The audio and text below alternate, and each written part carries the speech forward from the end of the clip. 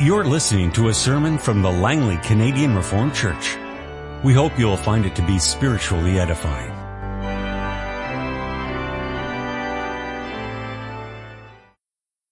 Let us open our Bibles together. We turn this morning to the minor prophet Micah chapter 5.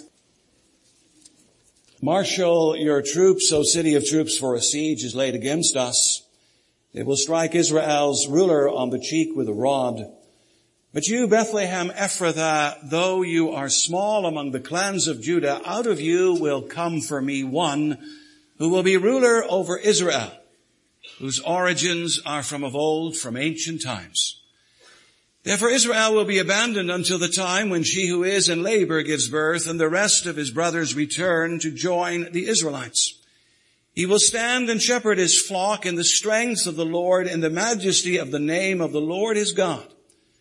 And they will live securely, for then his greatness will reach to the ends of the earth, and he will be their peace.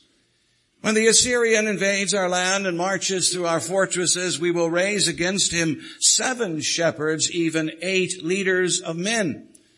They will rule the land of Assyria with the sword, the land of Nimrod with drawn sword.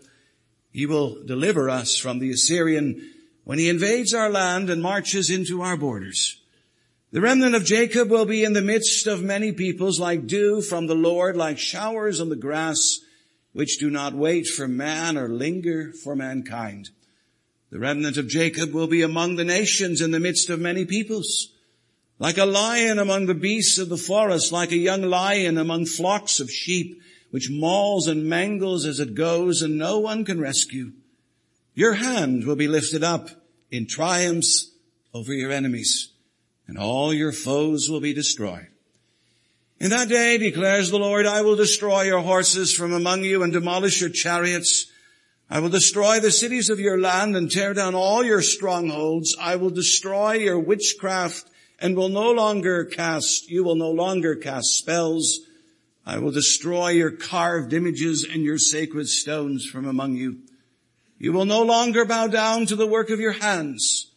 I will uproot from among you your Asherah poles and demolish your cities. I will take vengeance in anger and wrath upon the nations that have not obeyed me. We turn this morning for our text to the Gospel according to Matthew chapter 2, the verses 1 to 12. After Jesus was born in Bethlehem in Judea, during the time of King Herod, Magi from the east came to Jerusalem and asked, where is the one who has been born King of the Jews? We saw his star in the east and have come to worship him. When King Herod heard this, he was disturbed, and all Jerusalem with him. When he had called together all the people's chief priests and teachers of the law, he asked them where the Christ was to be born. In Bethlehem of Judea, they replied. For this is what the prophet has written, but you, Bethlehem, in the land of Judah, are by no means least among the rulers of Judah. For out of you will come a ruler who will be the shepherd of my people Israel. Then Herod called the Magi secretly and found out from them the exact time the star had appeared. He sent them to Bethlehem and said, go and make a careful search for the child. As soon as you find him, report to me, so that I too may go and worship him. After they had heard the king, they went on their way, and the star they had seen in the east went ahead of them until it stopped over the place where the child was. When they saw the star, they were overjoyed.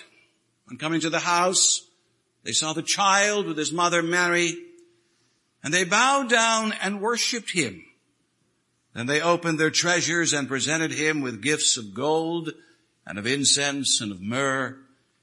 And having been warned in a dream not to go back to Herod, they returned to their country by another route. Beloved congregation of our Lord and our Savior Jesus Christ, has it ever struck you that these opening chapters of Matthew's Gospel are rather strange and somewhat curious? He opens with what many people would consider to be a boring genealogy, even an insulting genealogy. After all, in it are questionable women like Tamar, Rahab, Bathsheba, even to some extent Ruth. And in it are also rebellious kings like Uzziah, Ahaz, and Manasseh. And next he gives us a birth account of our Lord that hardly mentions Mary at all and is dominated by Joseph. And then he gives us one of the shortest birth announcements surely in history. She gave birth to a son. And then it adds, Joseph gave him the name Jesus. And that's pretty well it.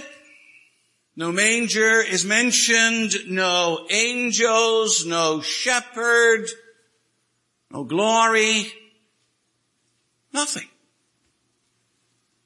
Strange, we would say, in comparison to Luke's account. But you know, it gets even stranger, for nothing more is said until Matthew recounts something that most likely happened some weeks or months later. Wise men come from the east, Magi they're called. And who are they? Well, no names are given in the Bible, although tradition has it that they're called Melchior, Belshazzar, and Casper. How many of these wise men are there? Well, again, notice the Bible gives us no number, although tradition says there were 3 of them. And what particular office did they hold? Well, again, the Bible says nothing about that, but tradition says they are kings. Some of you know the Christmas carol, We 3 Kings of Orient are. In short, you could say there's a lot of mystery here. Yes, and lots of questions, not just about their identity and their number and their office, but also about their particular role. Why does Matthew bring these people into the gospel picture? Why does he spend more time writing about Herod and wise men and a star than he does directly about the birth of Christ? And why does he include them and leave out so many other, what we would consider to be pertinent details? In other words, what's so important about them and their coming? Well, beloved, I'd like to preach to you this morning on the following theme. The Magi come to worship the newborn King of the Jews. We're going to look at, first of all, the Lord's unexpected guidance, or unusual guidance. Then the word's unexpected fulfillment. And finally, the Magi's unrestrained worship. Well, beloved, as you can see, chapter 2 of Matthew's Gospel opens with Magi, or wise men, coming from the east and entering the city of Jerusalem, asking all kinds of rather disturbing questions. Where is the one who was born King of the Jews? Where is this new royal baby? Lead us to him. We want to worship him. But yet as they ask these questions, they get no answers. Only dumb stares. And probably some dumb comments as well. What are you talking about? There's been no royal birth in Jerusalem or in the land. There is no new king. Maybe you got the wrong address. Maybe you got the wrong country. Maybe you're thousands of miles off course. But nevertheless, it appears that the Magi persist. And they even make somewhat of an uproar. And finally, even King Herod gets to hear about them and their vexing questions. Matthew says he was disturbed. And no wonder. King Herod, you need to understand, has been already zealously guarding his throne for decades. He may not be a king with a lot of power and freedom, but at least he's a king and he means to stay a king. You see, King Herod really is a vassal king. He has to bow and scrape before the Romans every day. He has to do their bidding. He has to keep them happy. His hold on power is at best very tenuous. Well, almost every day he is reminded in one way or another that he is an under-king, if you like. Probably not that long ago, he'd been busy with this decree from Caesar Augustus about enrolling everybody, and probably it cost them a bit of time and probably some money and some manpower. It had been one more reminder to him as to who is really in control. But still, King Herod did whatever he could to protect his little turf. Why, he even went to extraordinary measures to protect it, even to very ruthless and gruesome efforts.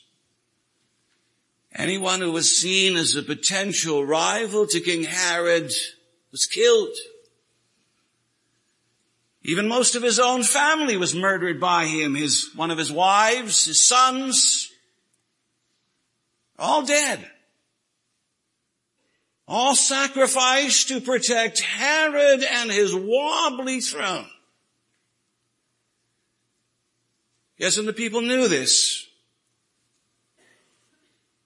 Indeed, probably some of the people laughed bitterly and commented carefully when these magi came to Jerusalem and asked about a newborn king of the Jews. What newborn king of the Jews? All we have is this old goat who sits on the throne and who claims he's a Jew, but actually he's not really a Jew at all. And as for a newborn king, impossible. Herod would have murdered him long ago. So, beloved, now you can see why King Herod was disturbed when these fellas come knocking on the door in Jerusalem. He views them and he views their announcement as a threat to his position and power.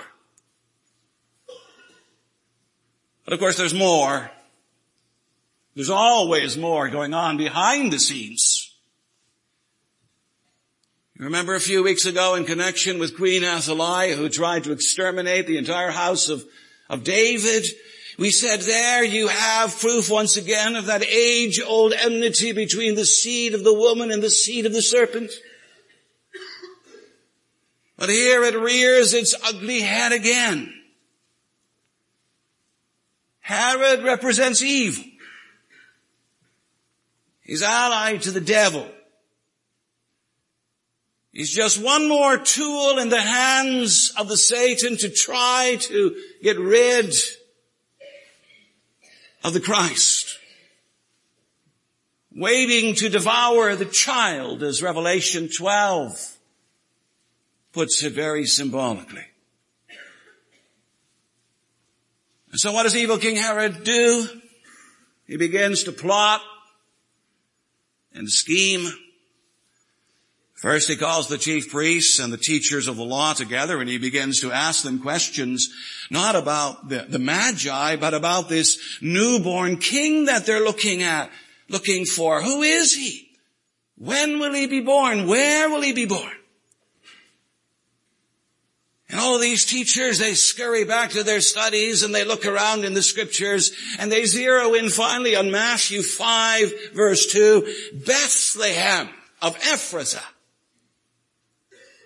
That's what the prophet Micah said is going to be the place. That's where he'll be born. This new king. Thereafter Herod invites the Magi to meet with him. He wants to pump them for more information. He wants to know more about this star that they keep talking about, this star that somehow told them that there was a newborn king of the Jews, and when did it first appear, and what did it actually look like, and how did it precisely lead them all the way to his door? And finally he urges them to go to Bethlehem. find the child, report back to him. And he does it all under the guise that he too is eager and enthusiastic about going to Bethlehem to meet this child. Still, beloved, what must have bothered Herod most of all in all of this is that star. You know, that special leading, guiding star. That probably caused him a few sleepless nights. What's going on here? Yes, and Herod is not the only one who wonders about that star. Throughout history, there have been many questions about it.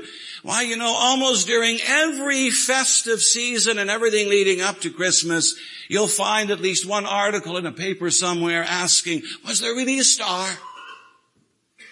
And what kind of a star was it?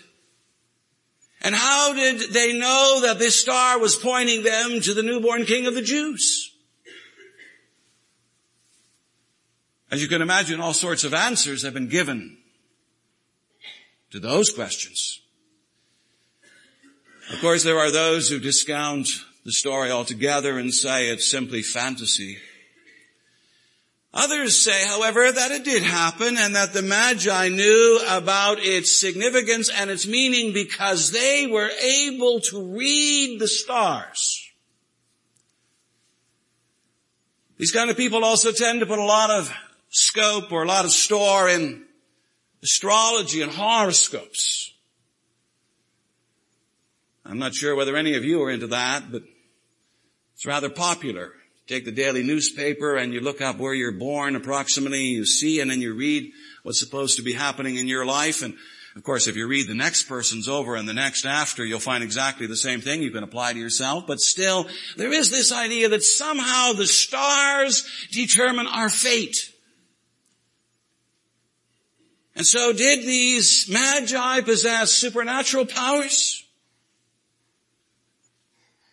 Or perhaps some conclude they possessed astrological powers. But as for supernatural powers, hardly. For beloved, the position of the stars do not determine human destiny. The stars do not telegraph special information about special people to special people. Now there is a more plausible explanation here. For notice, beloved, these men, they have come from the east. They have come from Babylon. From Mesopotamia, that part of the world. Yes, and in Babylon, something special had happened centuries before. And what had happened? Well, Babylon had received a new infusion of knowledge and insight. The Old Testament scriptures had arrived there. Those Jews exiled to Babylon had brought those scriptures. And something else, a new wise man had appeared and had dominated the scene in Babylon for decades. He was called Daniel. Daniel became one of Babylon's leading teachers and scholars. Daniel chapter 2 verse 48 tells us that he was in charge of all of Babylon's magi. His influence was enormous. And something else, his influence found its way into the textbooks and into the theological curriculum of Babylonia. And what shape did that influence take was surely this, that the God of Israel really is Lord of heaven and earth, and that the Messiah is coming. That a newborn King of the Jews would one day appear. But when and how would the people know? Daniel answers that by pointing the Magi of Babylon to their favorite subject, which was the stars. Yes, and to one star in particular. Daniel says a special star is going to appear to announce the arrival of this king. How did Daniel know this? Where did he get it from? Did he make it up? No, beloved, he got it from Numbers 24, verse 17. From the fourth oracle of the false prophet Balaam. You remember Balaam, who was completely taken over by the Lord in terms of his prophecy? And Balaam, who said at a certain point in his fourth prophecy, a star will come out of Jacob. And so what have the Magi of Babylon been doing for all these years? They did what they always did. They studied the stars.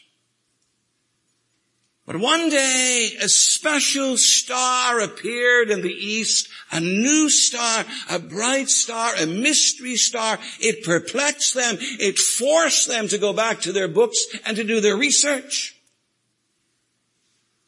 And what do they find? The legacy of Daniel. The teaching of the coming of a special star that would announce the birth of the King of the Jews, the Messiah. And what do they do once they figure that out? They got on their camels or their donkeys and they went east looking for a king. Yes, and ultimately they find the king. They arrive in Jerusalem, as we noted, and they're told about the town of Bethlehem. They leave Jerusalem. They travel to Bethlehem. They now know the way, but they also receive confirmation that they're on the right path. Verse 9 says, the star they had seen in the east went ahead of them until it stopped over the place where the child was. And there they found the newborn King of the Jews. Now, beloved, all of that represents a very exciting story. And it's no wonder that Matthew chooses to tell it. It's a story that's caught the imagination as well as the speculation of many. But you can say it's more than just a story. It's also a lesson in guidance. A lesson, you might say, in God's most unusual kind of guidance. For look at it again. What do you see here? Actually, what you see is, and I put it in a bit of theological terminology, but natural revelation leads to special revelation, which in turn leads to saving revelation. That star. In a way, that star represents God's natural revelation. God manifesting His great and miraculous power over creation. And then there is special revelation as you find it in Micah chapter 5 about Bethlehem. God's word, in other words, tells us more than nature ever can about His plan of redemption as well as about the birth of the Christ child. And finally, we have the child Himself. And what is the child but God's saving revelation? It reminds us once again that God's revelation always climaxes in the coming, in the work, in the person of His Son, Jesus Christ. Yes, and we need to take all of this to heart. And we need to learn something from it as well. You know, nature is great. Nature tells us about the power, the wisdom, the might, the majesty, the greatness of our God as the creator of heaven and earth. And the Bible too is great, inspired, infallible, inerrant. It teaches us the way of salvation and what we need in order to live and to thrive. But when all is said and done, it's still Jesus Christ who is the most essential of all. Both natural and special revelation need to lead us to Him and to faith in Him. And, to stop short of that is nothing else than disaster. And that's what many people do. They say, we see God in nature. I'd rather go canoeing than go to church. That's enough. Or they say, we know the Bible. We don't need to get together with other people. It's enough. But it's not enough. If you don't have Christ of the Word, you'll ultimately have nothing. That, by the way, was the problem of the Pharisees. The Pharisees knew the Word of God inside and out. They could tell you exactly what was in every book of the Old Testament. They could quote large sections of it by heart. But in spite of all that sacred knowledge, Jesus Christ Himself says later on they're dead. Dead in their sin and their trespass because all of this biblical knowledge has not led them to Christ. And that's what it's meant to do. That's why we have special revelation, natural revelation. It's all to lead us to Christ. Do we understand that, beloved? It's great that we know and we see and recognize God in His creation. It's great that we know the Bible. But don't stop there. You and I need to know the King of creation and the Lord of the Word. Otherwise, it's all for nothing. As the Magi were led from the star to the Word to the child, that's ultimately how it has to be with all of us. We can't stop until we come to Christ. And when we come to Christ, we finally come to rest and peace and salvation. He is our goal, our destination. He's the end of the road. Yes, and He's supposed to be that for all people. And indeed, that's probably why God brings, and Matthew brings the wise men into the picture here. I don't think Matthew does it because the story is exciting or because these guys happen to be rather cute or quaint. No, there's something else here. There's something else going on, and that's about really what Matthew is telling us is that a whole new phase in redemptive history in God's redeeming program is about to begin. And it's a phase that had been prophesied many, many years before. It goes all the way back to Father Abraham. You remember how God made a covenant with Abraham, and in that covenant God said to Abraham, you're going to get a son, you're going to get a land, you're going to get a posterity, a people. And in due time that son turned out to be Isaac, that land turned out to be Canaan, and that people turned out to be Israel. But that's not the end of it. But the fulfillment didn't stop there.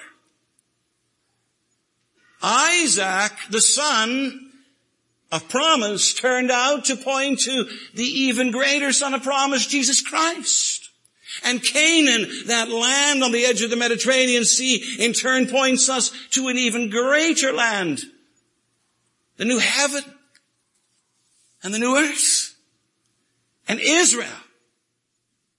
Israel, that one nation in turn, is meant to point us to many nations and many peoples.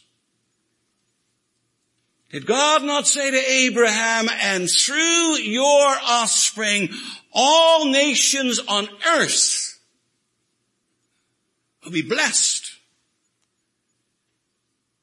In other words, through you, Abraham, salvation will come to all people. Yes, and isn't that what we see here? The Magi come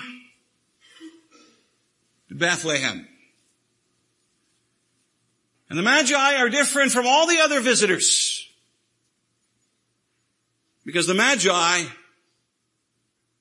are not Jewish. They come from the East. They come from the nations. They're Gentiles, outsiders, unclean, uncircumcised, outside of the covenant. In other words, they're like you and I used to be. By birth and ancestry, Gentiles. But yet, beloved, these Magi, they represent the promise of the future. The promise of God to Abraham. They let us know that soon this great ingathering is about to take place. That the gospel is about to go beyond Israel to the nations, even to our forefathers, and ultimately to us as well.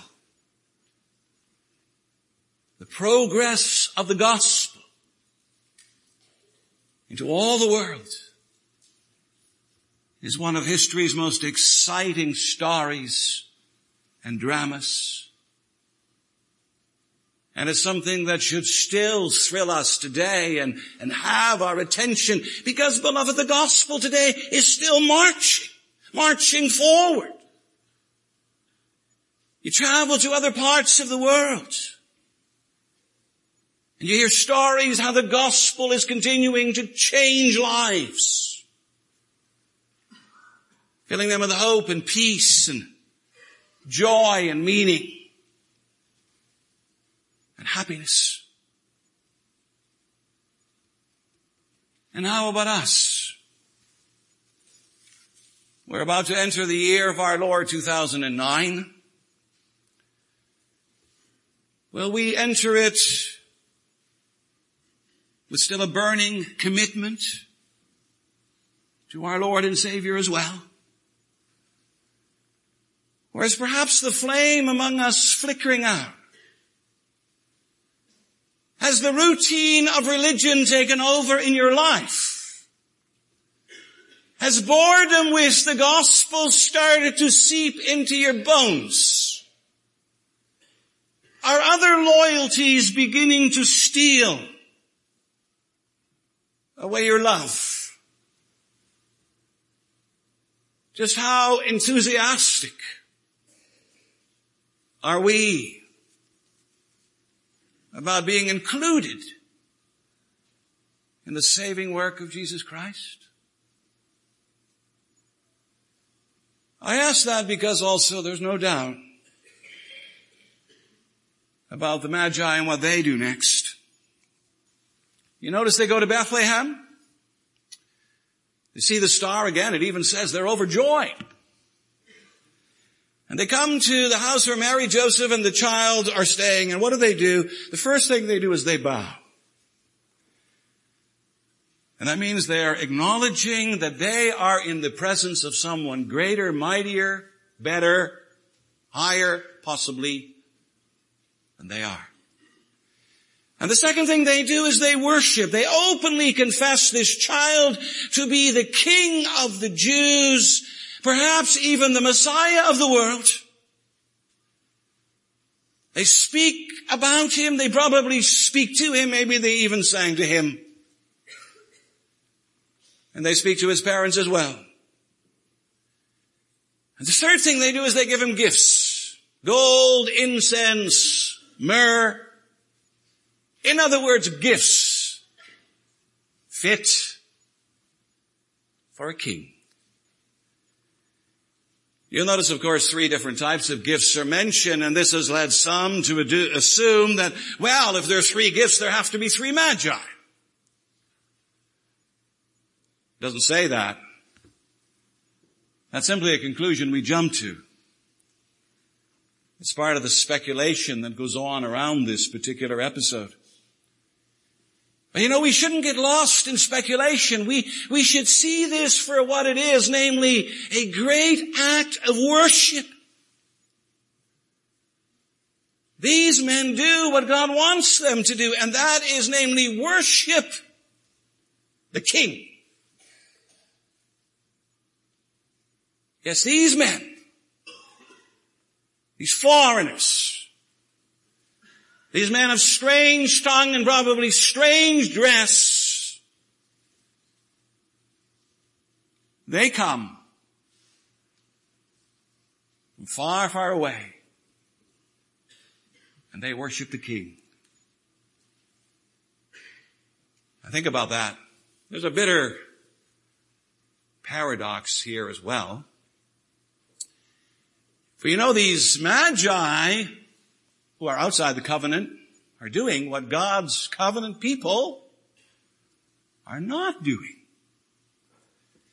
The chief priests, the teachers of the law, the general population, everybody's staying in Jerusalem. There's no mad rush to get to Bethlehem. The roads aren't plugged solid with donkeys and carts and what have you. They follow neither the star nor the word.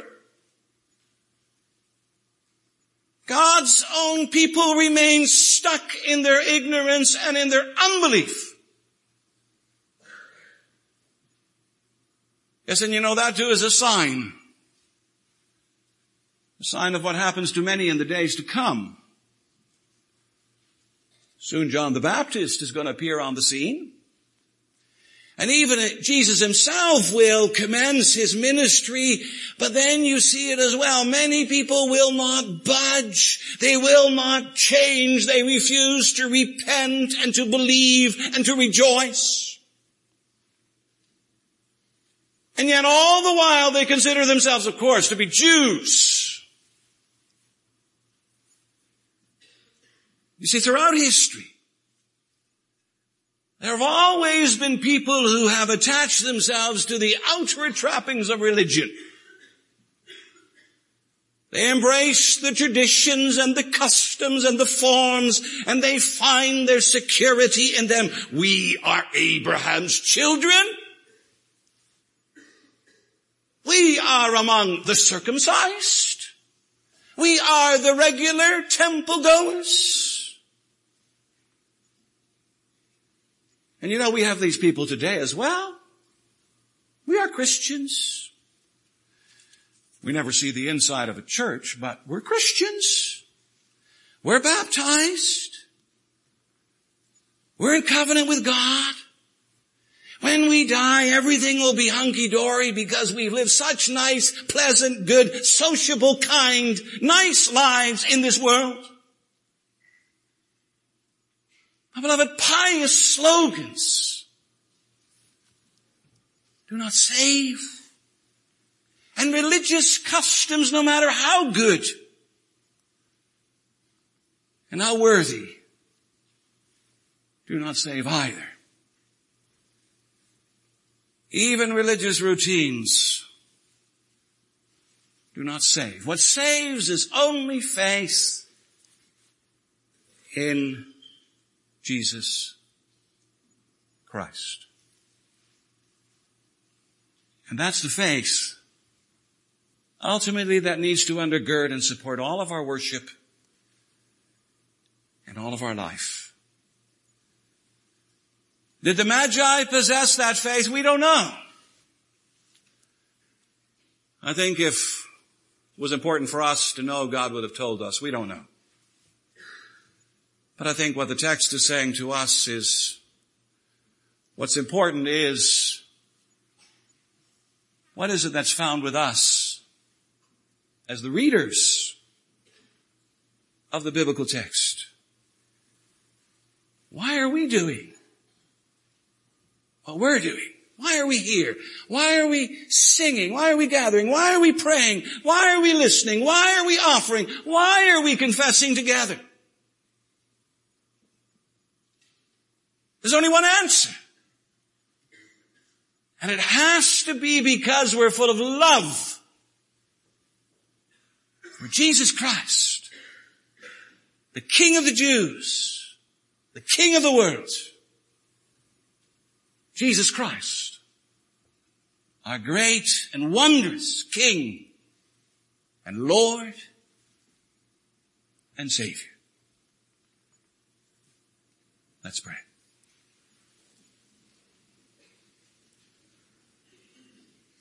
Almighty God and Father,